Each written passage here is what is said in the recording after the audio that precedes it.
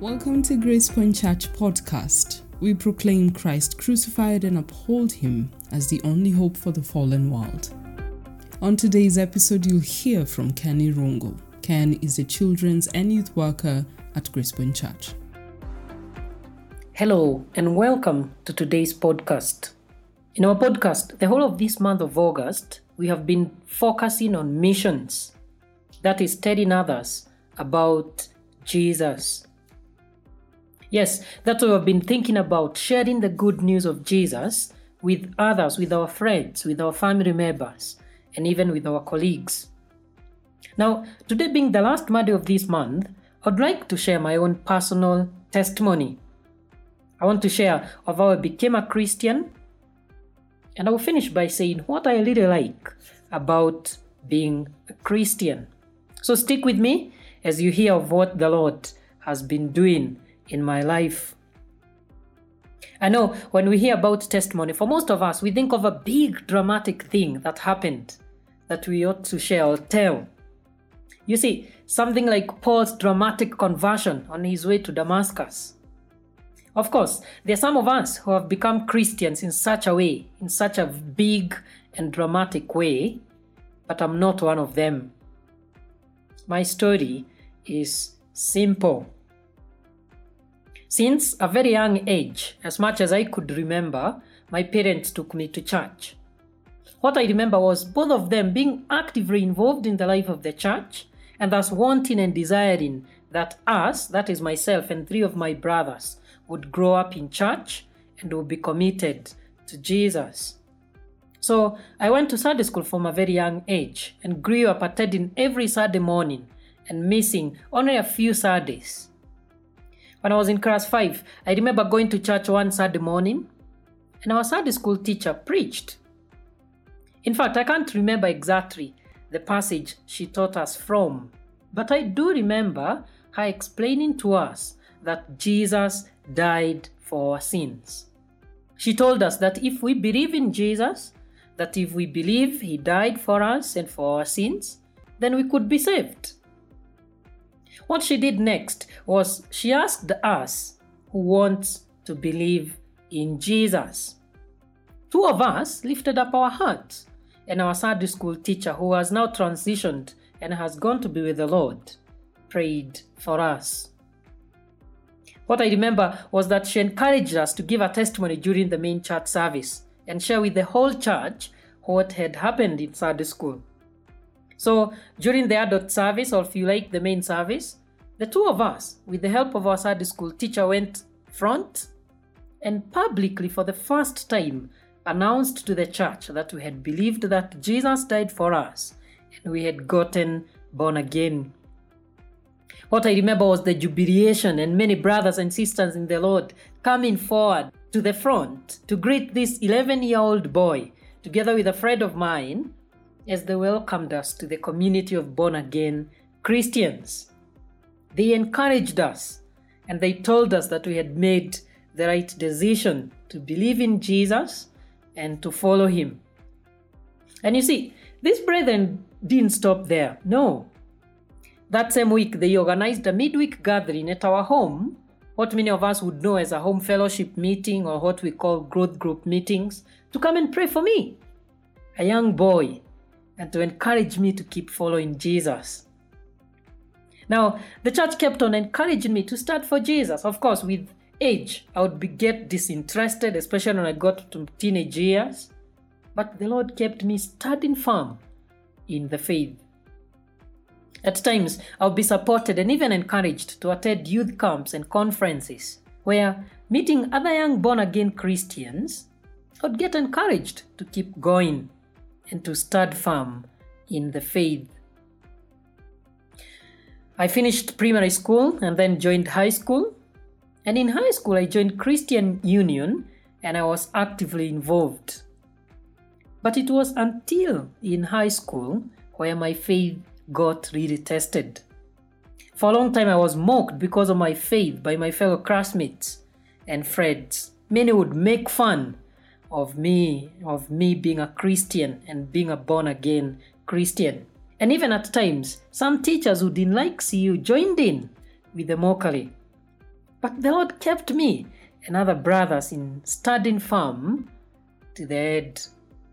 At times in high school, I'll be tempted to look back or even to join in peer pressure and do what our friends and classmates were doing. That is chasing after girls and even cheating in exams to get good grades. And at times, I would give in to peer pressure. But you see, as the prodigal son would come to his senses and decided to go back to his forgiving father, the Lord granted me to come to my senses, and he kept me through all this. The Lord helped me to go through all that peer pressure, and I finished my secondary school studies still as a professing Christian. Once I joined university, my faith really grew. With active involvement in Christian Union, and especially in the evangelistic team, where we got to do in-reach and outreach missions. During that time, I grew to love the Lord, and my love for Him kept growing. On finishing university, the Lord continued to help me grow as a follower of Jesus and brought to me a passion to want to make Him known. I remember serving in a church as an intern, or if you like, as an apprentice, and it was a good time for me to keep growing in my gospel convictions and in my love for the Lord. Since then, I've kept growing in my faith and in my understanding of the good news of Jesus. Even today, I'm keeping growing in loving the Lord, in following Him, and in living the life that pleases Him. My biggest joy now is to know that nothing in the past or nothing in the present or anything to come in the future will ever, and I mean ever, separate me from Jesus. That today gives me a lot of joy. Of course, this doesn't mean everything has been sorted. I still keep missing the mark and sinning against the Lord from time to time. Yes, I do that which I ought not to do, and I also find myself not doing what I ought to do. At times I sin against the Lord in my thoughts, or in my words and in my actions. But the good thing is, the Lord keeps me a Christian. My assurance in Him and of the future that He holds for me keeps me going, even as I desire daily to grow and become like Jesus. Just the other day, I was thinking, where will I be in 100 years' time? And I smiled in confidence that my future is secure. My future in Jesus is secure. In 100 years' time, I won't be in the grave, but I'll be with Jesus. And that, my dear friend, gives me confidence to keep going as a Christian. This exactly is what makes me keep going as a believer of Jesus, knowing so well that I have peace with God, that I'm no longer an enemy, I'm no longer separated from Him, that in Jesus I'm safe and secure.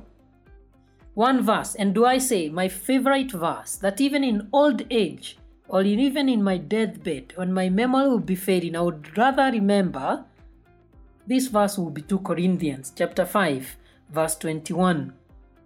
Let me read it. 2 Corinthians chapter 5, verse 21, the Bible says, "For our sake, God made Him to be sin who knew no sin, so that in Him we might become the righteousness of God." For our sake, God made Jesus, who knew no sin, to become sin, so that in Him we might be made right with God. This is the story of my life. This is my testimony that Jesus died for me. He became sin who knew no sin, so that in Him I might be made right with God. What a joy! What a story of an enemy becoming a friend, of a slave becoming a son, of a sinner becoming a saint. So, my friend, thank you for listening. And here is something to think about today. A Bible verse to ponder on as you go on with life today. That for your sake, God made Jesus to be sin who knew no sin, so that in Him you might become the righteousness of God. May the Lord bless you, and please do have a good day, even as you continue making Christ known and even as you continue following him today as a disciple of Jesus.